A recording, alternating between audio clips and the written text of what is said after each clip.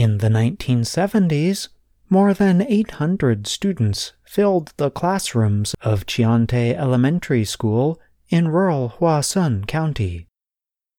The school is set among a group of small villages and rice farms in southwestern South Korea. By 2021, the school's population had dropped to just 24 students. Without intervention, local officials said, Cheontae Elementary could soon close.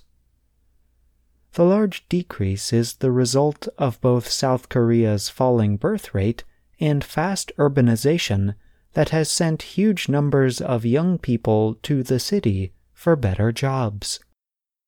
The situation is the same for many schools across South Korea.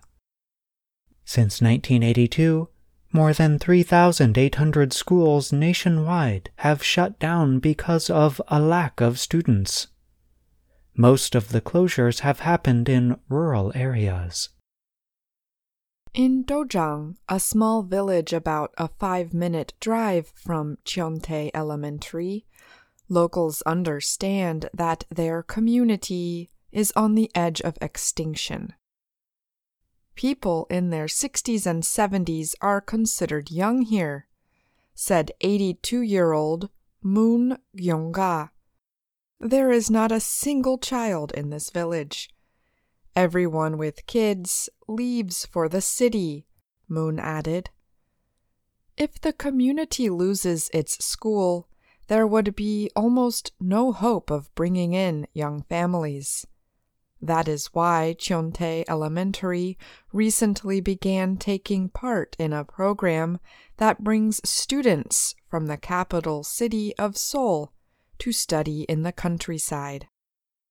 Under the program, which started in March 2021, Seoul children study for at least 6 months in schools throughout the southwestern part of the country. The mostly rural area has been hit especially hard by South Korea's population crisis. The exchange program is paid for by both Seoul and local government groups. So far, Cheontae Elementary has seen hopeful results. Since it began accepting Seoul students last spring, attendance has doubled to over 50. Along with saving the school, the increased attendance has brought practical benefits for local students. Before the exchange program, it was difficult to find enough children to play team sports, like soccer or basketball, said 6th grader Lim Sung-ju. I have more hobbies now, and I can experience more things. Basically, I just have more fun, Lim said. More students also mean the school receives more resources and employees, such as a vice principal who can work on lesson planning. Seoul exchange students benefit, too. They are able to take a break from the overcrowded capital area. They can enjoy more outdoor activities, cleaner air, fewer crowds, and a less competitive educational environment. It's possible to educate the whole person here, said Kim Na-yoon, a Seoul local whose son is in the 3rd grade at Cheontae Elementary. The exchange students also report feeling less stress away from Seoul, said Hwasun County School Chief Lee Hyung-hui. This is good for all of Korea in the long term, she said. However, many locals worry the program is only a partial fix. They note it does not deal with the main problem facing rural communities, a lack of income for locals. The population is still not growing, said Park Gong-ryol, a 67-year-old who has lived in Hwasun County for 18 years. Park supports the exchange program. He even helps run a housing center for exchange students and their parents.